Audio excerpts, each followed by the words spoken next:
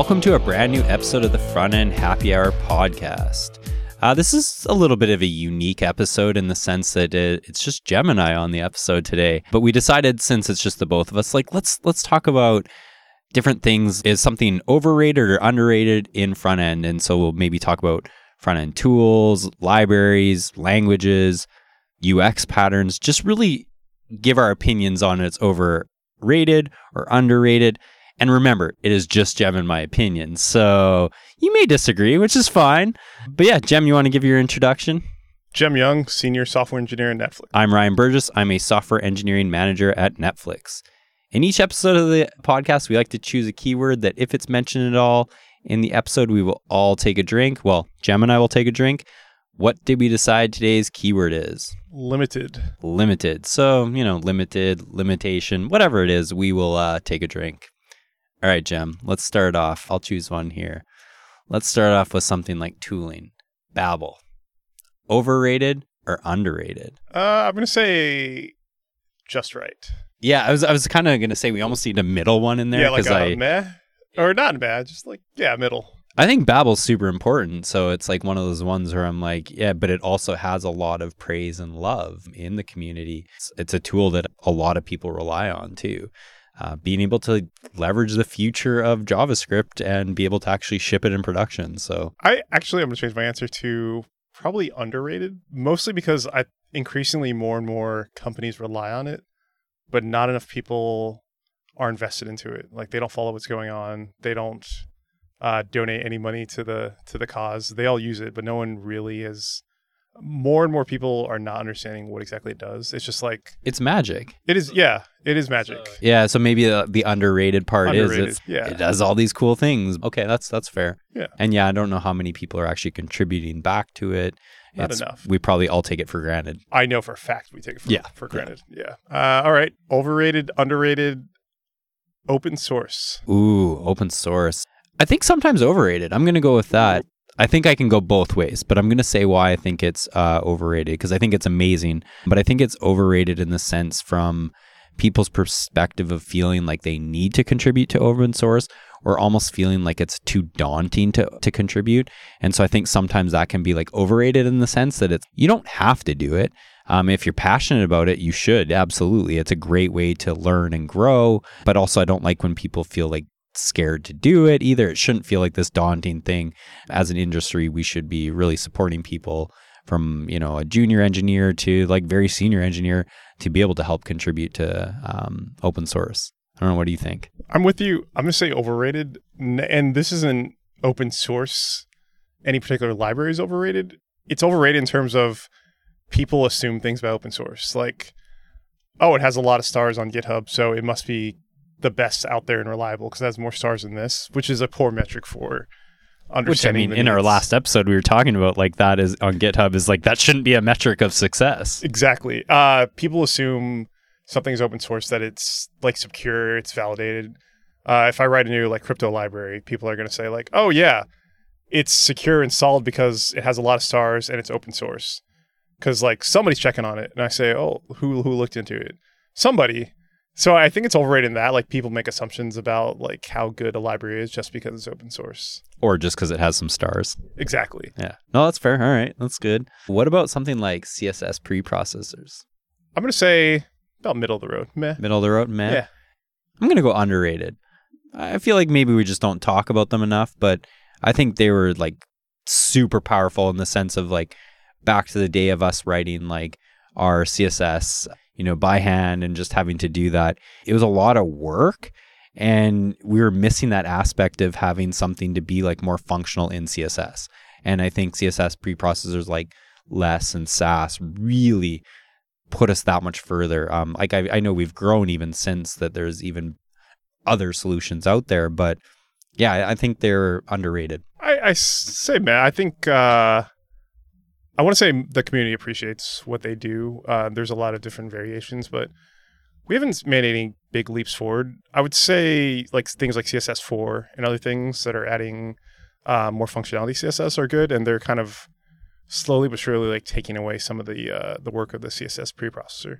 One of my issues with CSS though is like we're making it more complicated. Like CSS4 adds like all these new features and things, but we're inherently like making CSS do things that like maybe it wasn't designed to do. Like maybe is it the best vector to like do these complex calculations, or should that be offloaded to JavaScript back to CSS? I don't know. That's fair, but I also felt that CSS was very limited at times. Cheers. Or maybe we're going too far, I guess is what you're saying with it too, is that maybe CSS preprocessors got us really to a good spot, but now we're almost going too far with it and trying to add too much functionality. I like the option though, because even thinking of animations, like getting into CSS, is like sometimes there's a place for animations that are done on CSS might be a better option than doing it in JavaScript or vice versa. It's good to have the option, but it's also good to know when to use them and when not to. That's true. I think it's great that they're adding so much functionality CSS in CSS4, but I don't know. Like we have this problem in the web ecosystem, which is there's too many choices. It's not limited enough, which is cheers. Which is good because it's good to have options. On the other hand, it's like, oh, you want to do animations? What should I use? Well, you can use CSS, or you can animate it by hand with JavaScript, or you can use SVGs, or you can use WebGL, or you can use. I'm sure I'm missing like 50 other. And then libraries on top of all those, yeah. Yeah, which it's like, all right, it's cool to have flexibility, but I don't think people have spent enough time probably doing like WebGL or something like that, or even SVG animations, which are like pretty intuitive. Yeah. Well, and pretty powerful too. Yeah. All right. What about let's go into some like JavaScript APIs, arrow functions. The beauty of ES6 brought us arrow functions. So I'm going to say overrated. I say they're overrated because there's this new crop of people that are newer to JavaScript that they just use arrow functions everywhere, which is fine. They don't know the caveats to them, and they don't know why they're using it. They just do it, and they don't understand the difference between that and a regular function. And then, like, why is my scope off? And I saw someone the other day trying to use like args in an arrow function, which is like one of the things. There's no arguments in an arrow function. Yep. The argument keyword, should I say. And so like I think people are applying this stuff heavy-handed without understanding why, which to me is a problem. Well, and actually, to be honest, when I first saw it, maybe I honestly thought it was like, oh, this is how I need to write functions from now on. Your argument is a perfect example where you're like, well, you need to be able to have arguments in a function. Sometimes, not always. Sometimes, yeah. And so that might not be the time to use an arrow function. Yeah. All right. Overrated, underrated service workers. Oh, I'm going to go with underrated. So powerful. Like, I think they're underrated in the sense, too, that they've been around forever. Like, honestly, I don't even know when that was introduced. A couple of years now. Yeah, it's been a while. We're always hearing about them, but it's not, like, getting the traction that it should. And then that was also due to, like, browser support, and that always happens. But, yeah, I do think that we need to be thinking about them even more. So, unexpected for me, I'm going to say overrated. Okay. One, it's 2019. People still don't understand why to use service workers. I interview people and they're like, oh, blah, blah, blah, blah, blah. Throw a service worker at it. And I'm like, why? Well, you can do offline and all these other things. And I'm like, yeah. And caching and all that. I'm like, you can do caching without a service worker, right? Which people are like, what? I think if I label anything overrated, it's because there's too many people out there that don't understand what it's for. And I'd rather see that like base level understanding and then say like, okay. And the second reason why they're overrated is because no, I don't want to receive any messages from your website. Like, how many websites have you been on where it's like, would you like to receive notifications via push, via service worker to my website? It's like, no, I don't want that. They're always the worst websites too. I feel like there are probably websites out there that I'm like, yeah, maybe they would be useful for it, but they're always like shopping sites. I'm like, no, please don't message me when you have coupons or 25% off, and like, I already get your email. Delete it there. I don't need another thing. Yeah, it's up there with the read an article and then the pop-up comes for subscribe to my newsletter. I'm like, no.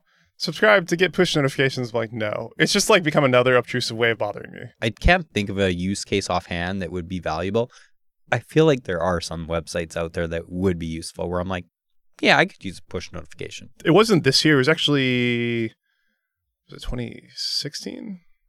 When were the elections? Is that 2016? Yeah. Yeah, see, Old man Jim, forgetting already. Yeah. BBC had a really good example of like live election coverage where they would, like, as people were voting, they would send you push notifications to your phone to show you like which way the vote is going, which is really useful. They came with like this whole image solution for like, I won't get into it. Maybe it'll be one of my picks, but they did a really good job with like, that's useful live information that you want to keep track of. And you want like push notifications whenever something major happens, but you don't necessarily need them all the time. That's really cool. Actually, yeah, that's a good use case. I like it. All right. I knew there was something. Let's do a language. Node. Overrated, underrated? It's about right. Yeah. I wouldn't say it's overrated or underrated. See, I'm trying not to say overrated because I feel like that's my bias towards the general web community is things get too much hype when they may not deserve it or not. But I love Node. I think it's really good. The other day I was trying to like reprogram my website, which is written in Python. I was like trying to do this basic thing and it's hanging on a response because I'm so used to like Node and the asynchronous feedback loop. Yep. Where like, you know, you get a request and it keeps on processing until it's ready. But like Python will wait until that process is done and then send it off. And I'm like, it's so frustrating. Node had it right all along, which is totally true. My counter argument to that, to balance it out, is that there are better ways of doing things not using JavaScript or more efficient. I think sometimes we think like Node is fast. Yes. But not for everything. Like even to your argument of Python does a lot of great things. Yeah, it's a good language. There are lots of things like Rust is coming up bigger. Go's still around. Go's doing pretty well. You really have to understand like the needs. Like if you have like high computation that would benefit from threading, like Node is probably not the best way. I know you can do like multiple node instances, but it's not the same as like true multi-threading. Yeah. Like that's native to a language. Yeah. So no, I think that one's, it's hard to say overrated or underrated on that one, I think. Yeah. It's good. I think people respect it now as a real platform. Yeah. Yeah. I won't say TypeScript or Flow, but I'll say typed JavaScript. Ooh. Depends when you ask me this, because I feel like it's overrated right now. And there's a reason why I'm going to say this is because I feel like all I'm hearing about is TypeScript and Flow, which is not a bad thing, but it's like TypeScript for one has been around for a long time. Like I feel like my first experience with it was like 4 or 5 years ago, maybe. And that was kind of new to me there. And so I think of it as more just like how much I'm hearing about it. I don't think it's a bad thing. I think there's a lot of good that comes along with the strictly typed language is we're seeing that, in the JavaScript community, we're seeing that like obviously in other languages, they've had that forever. And we're like, oh, wait, we could be adopting this. And so I do think that there is some really great things. Why I call it overrated is just because like that's all everyone's talking about is like, we should all jump on the TypeScript bandwagon. Yeah, that's where I'm going to put it as overrated.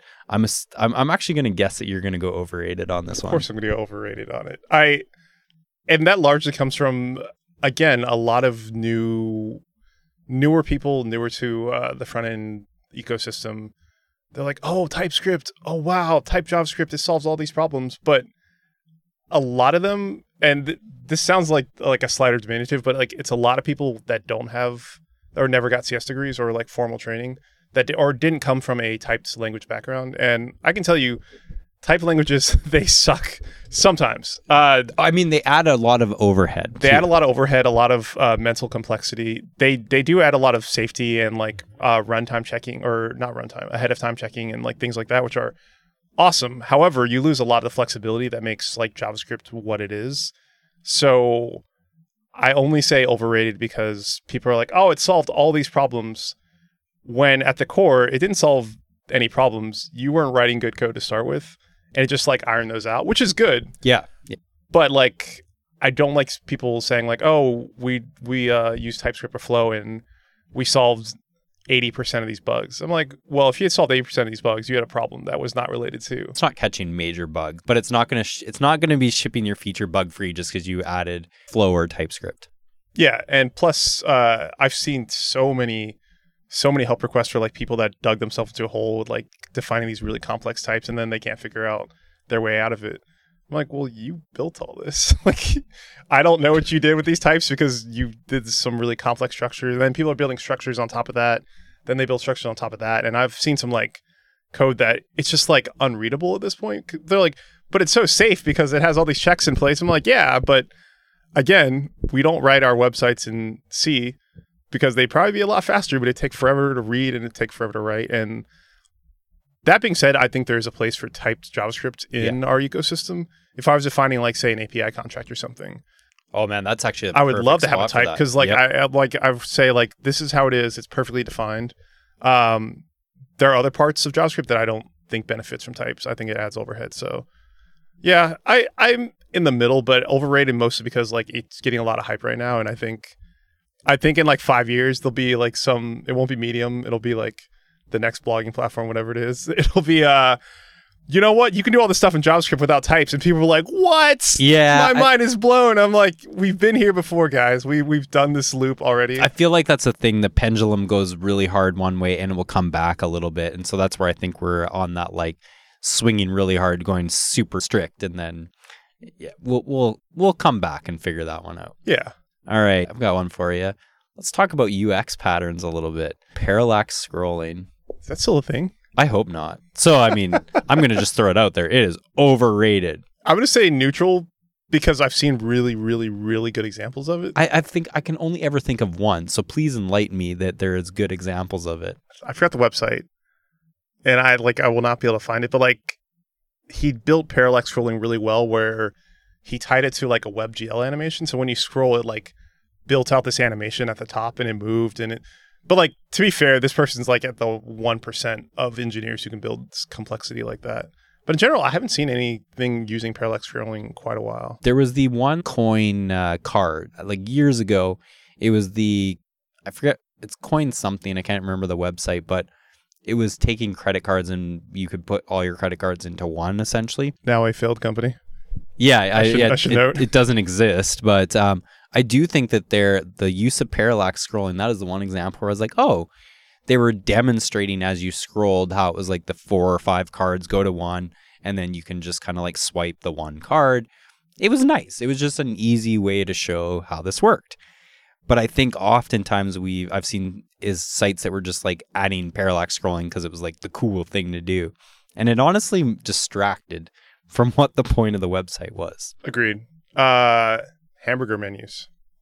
So I don't even know. Am I just choosing overrated because I don't like it? Everybody was like, we need the hamburger menu. And I think the problem with it was it's fine if people use them, but I think what I always experienced was it was a way to shove a bunch of more links in there instead of being thoughtful about what are the important links that our users need. Sometimes, like, I'd even see it where, oh, well, we need to link to this area in our site because there's people working on it. So we need to give them love. I'm like, is that the best thing for our users? And, like, it was just a way to, like, shove more links in. So I'm going to say underrated. Okay. I agree with your points. However, hamburger menus have, like, become so ubiquitous that people understand now. If you tap that, it doesn't matter how your site's laid out. If I see the hamburger menu, left, right, bottom, it doesn't matter. I know that you can go there. Yeah, it's become like a well-established pattern that, like, I see nothing wrong with it. I know some people are starting to move away with it, which it gets confusing because the web's always changing. Because sometimes it's like swipe right from the left-hand side, and like it'll open the side menu. Like Android UI or Android OS, their UIs are very much like that, like swipe from the left instead of the hamburger menus, which gets confusing because you're like, what is this site implementing? What kind of menu system? I'll tell you, an underrated design system or design pattern that I've seen is bottom menus now on mobile phones. There's a few. I'm using Brave browser now on my Pixel 3, and it has a bottom menu for navigation, and it's so much better. It's one of those, like, why didn't anybody think of this before? People are holding left hand or right hand, but, like, your thumb can move down easier than can move up. So, like, putting all the stuff at the bottom of the screen on a mobile phone makes so much more sense. Yeah, I completely agree with you on that. Is it underrated? And I think also same thing goes with things like Instagram. I feel like certain ones like that where all the menus are like lower at the bottom. And to me, that is exactly for mobile. It's like really thinking strategically for it in the sense that where's your thumb? It's holding it at the bottom and being able to click and interact right there. And so I guess that kind of also goes to my point with the hamburger menu, is oftentimes it was thrown at the top. And I think that was another reason why I never really liked it, is when we're thinking about mobile a lot more, it's actually like the furthest you can reach is often where it is the top right or top left. And so that becomes actually even harder for people to navigate. So I'm with you on the underrated, though, on the bottom navigation. Since we kind of briefly just brought up mobile first. I feel like it's been around for years, but designing and developing for mobile first. Overrated, underrated? Underrated because we still don't do it right. Even in 2019, when the vast majority of people in the world are accessing the internet on a mobile phone, we're still not there. Too many apps will like cripple their mobile site to force you to download the app, which is fine for instances like, I'll say Netflix, where if you want to do video streaming, we need a deeper level connection than you can do on a mobile phone. So like you download the app because like the performance will be so much better. But there are sites that like deliberately do not make a mobile site and like or cripple it so that you're forced to download their app and they for whatever reason. But I say underrated still. I think companies need to be thinking more strategically on the mobile front, is thinking like people are using their mobile devices a lot more and it's becoming the primary device. If you were to choose one device and you could only, especially if you're not working on your laptop, are you choosing a tablet? Are you choosing a laptop? Or are you choosing a phone? Well, most people have a phone, and if you can only afford one, it's typically going to be the phone. And to me, that's the where you should start, is like, where's the majority of your people and your users is probably likely on the phone. And that may vary. That might be completely different. But I think for the majority of use cases, probably phone. Definitely. VR, virtual reality. Completely overrated. There's some really cool stuff. I just feel like it's just one of those things that will come and go. Kind of reminds me of 3D TVs where I'm like, it was really cool. And then it just kind of fizzled out. Or curved TVs. Curved TVs. That was another thing. Yeah, I kind of forgot all about that. And I just feel like VR has its use cases, but I'm just not convinced that it's like going to sustain. I agree with that. I'm overrated with the bias towards a bit more in the middle, but generally overrated. It got a lot of hype probably 2-3 years ago, but I know there's like a diehard core of people that are like, VR is so cool, but I haven't seen the cases where it's like game changing. And I know Mozilla spent a long time working on like VR web and things like that. But again, I haven't seen anything come out of that arena that I'm like, wow, this is a great case for VR. The technology's cool. It absolutely is. It's more novel than anything. Like you play with it and you're like, wow, this is really cool. But do you own one? No. Do you think it's limiting? Cheers. I think there are pretty good use cases. If I had to bet, I'd bet AR, augmented reality, a bit more, because that's when you put on VR goggles, you're just cut off from the world. But AR is like you're still in the world, but there's things you can interact with. I see the case for that more so than I see the case for VR. That's a good one. You can go to like let's go with more JavaScript thing. Ajax. I mean, I don't have an answer for that. Like we need it. So it's like Oxygen, overrated, underrated. You're like, overrated. We don't even need it. Yeah, it's super necessary. So yeah, I'm gonna say underrated because it's still great. I don't know. Yeah, that's fair. It's a hard one to really put in either of those categories though. WebAssembly. Ooh, that's a tough one for me. I'm gonna say underrated, more in the sense that I feel like we should be seeing more with it, but we're not. Like I feel like I've heard about WebAssembly for years now, but don't really see it used that much. And maybe I'm just living in a box, but I just don't see it as much. So that's where I'm going to put it as underrated. I'm going to say underrated as well. I think the immediate applications are not that apparent yet, but it will be the foundation of the future of the web for like really complex things that traditionally we've had to offload to like desktop apps or even servers. We can now do in WebAssembly. Exactly. In the browser. Yeah. So I'm going to say underrated as well. I think because it has a lot of potential, but it hasn't really picked up the steam it should. So underrated. I think it's kind of up there with WebRTC, things that they're really powerful, but we still haven't seen like the full implementation of it. That's a great example of it. Yeah. All right. Template languages. Your Handlebars, Mustache, Jade, they don't really get used much anymore, but even in their time. Say probably overrated now. Now that we have template strings and like template literals. Yeah, and and template functions. Like we can do most of that, and most of the big libraries and frameworks now like give you that ability pretty easily without too much work. So I think it hits at, you're right, at this point in time, but I think they played a big part in getting us to where we are now. So it's hard to really define that, I think. It's like going to jQuery, man. Overrated or underrated? I still think jQuery is underrated. I do too. It's amazing. It was game changing when it came out, and it's still. I know, like I think we've definitely made fun of it on this show too. Absolutely. But like there is a place for it if you need like this general library. It's going to work across browsers and like handle all the weird quirks. jQuery is still a great. I mean, I feel like it put JavaScript even like at a better forefront because of it. So yeah. Yeah, this one's going to be tough for you. Silicon Valley. Overrated, underrated. Oh man, that is a tough one. I feel like I need other options. I'm kind of middle ground here. I think I really like it out here. There's a lot of good and there's a lot of bad. There's a lot of opportunities. It's an amazing place to live, like for weather, for just like amazing things to see and do.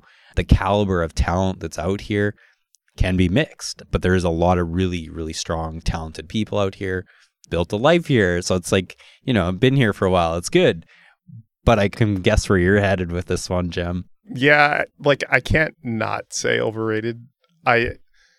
There are a lot of smart people here. Like arguably, I mean, it's definitely the tech hub of the world. It's the vicious cycle of VCs invest in startups. VCs are primarily out here, the big ones, or New York. So startups come out here to get VC money. They hire people who are talented and worked at like big companies and have the experience. They're out here. So like you end up in this cycle of like people just stay here because the VC money's here, VC's here because startups are here. And I don't know, like it just keeps propelling us up and out, and we push out teachers and firefighters and like all these other people.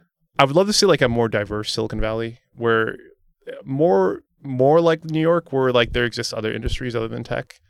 It's not Silicon Valley's fault per se, but I don't know. I don't know where we're going to end up in 10 years because like, you have people making $150,000 that can't afford a house and won't be able to afford a house for 20 years. Like, I don't know. What kind of world have we built where that's the case? It's hard for me to say like, oh, it's the most amazing place, because there's also some of these things that it's just a different world. Yeah. All right. But I like that you put that one out there. I know it was a tough one. All right. I got one for you. Electron. Ooh. I mean, even if you haven't built anything in it, I mean, it's a wrapper to now allow you to write an application on the desktop with just writing JavaScript. I'm going to say overrated. Mainly, I think you know why. Because Slack.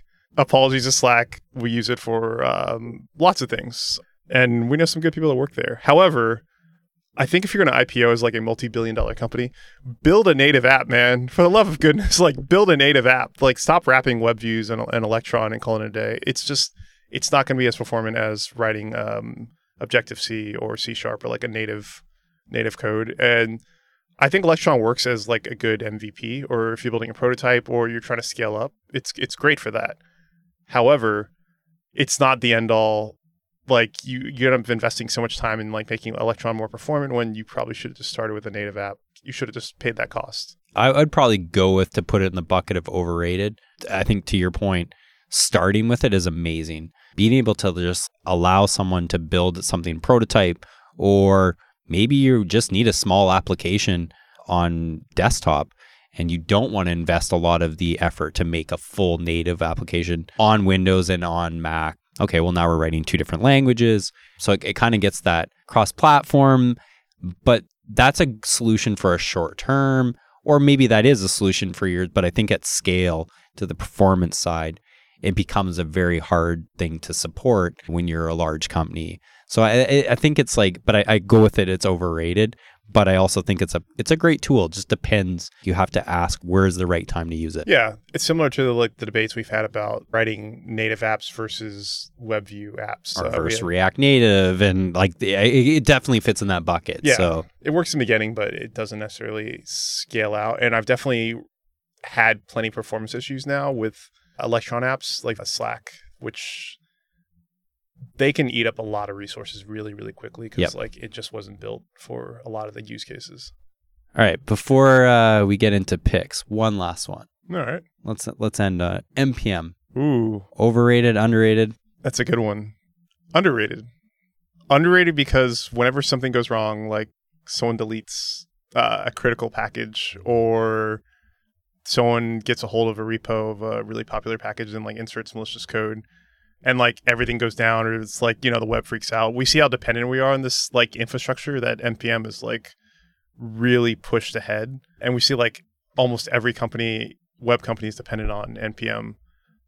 And yeah, underrated. I don't think NPM and Lori get enough love like for all the work they've done for like the entire community. Imagine our lives without NPM. I think back to the days of copying and pasting code. Like that to me, it happened. It happened lots. And NPM was a big thing that just allows us not to have to do that. Is like, hey, I want to build something that's more modular. Well, yeah, you can just NPM install that and start using that. I think that to me, super underrated. And they do it for free.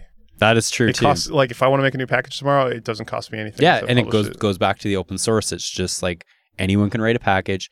You can write something very small, something very large. Doesn't matter.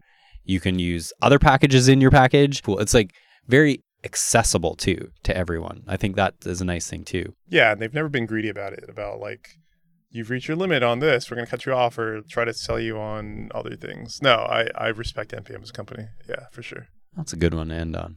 All right. Well, let's do our picks for this episode. Jem, what do you have? I only have one pick today. I'm going to pick the Netflix show Losers.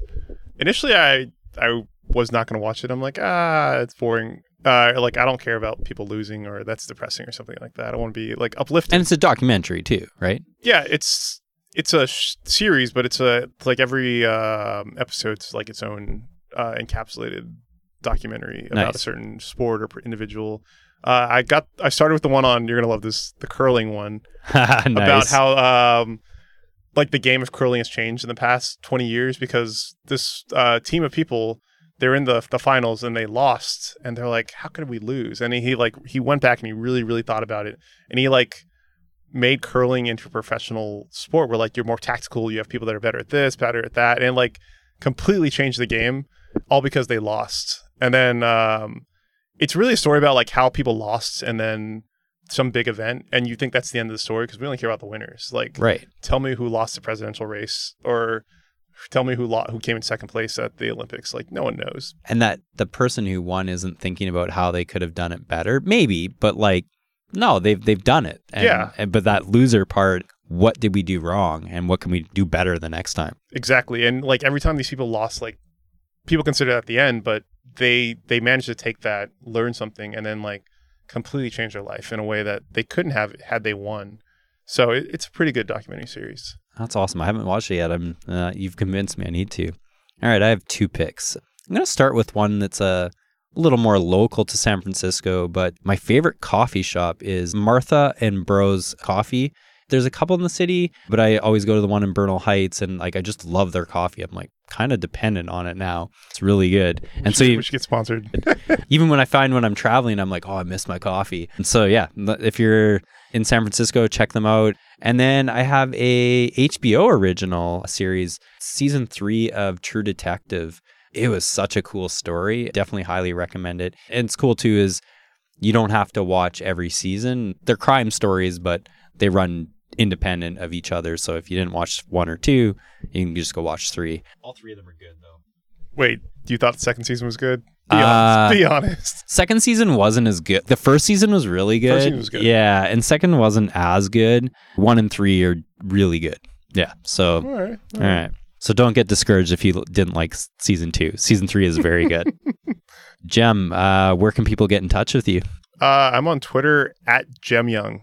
And I'm on Twitter at Burgess D. Ryan. Thank you all for listening to today's episode. Subscribe to Front End Happy Hour podcasts on whatever you like to listen to podcasts on. And follow us on Twitter at FrontEndHH. Any last words, Jem? Captain Marvel, the movie, overrated.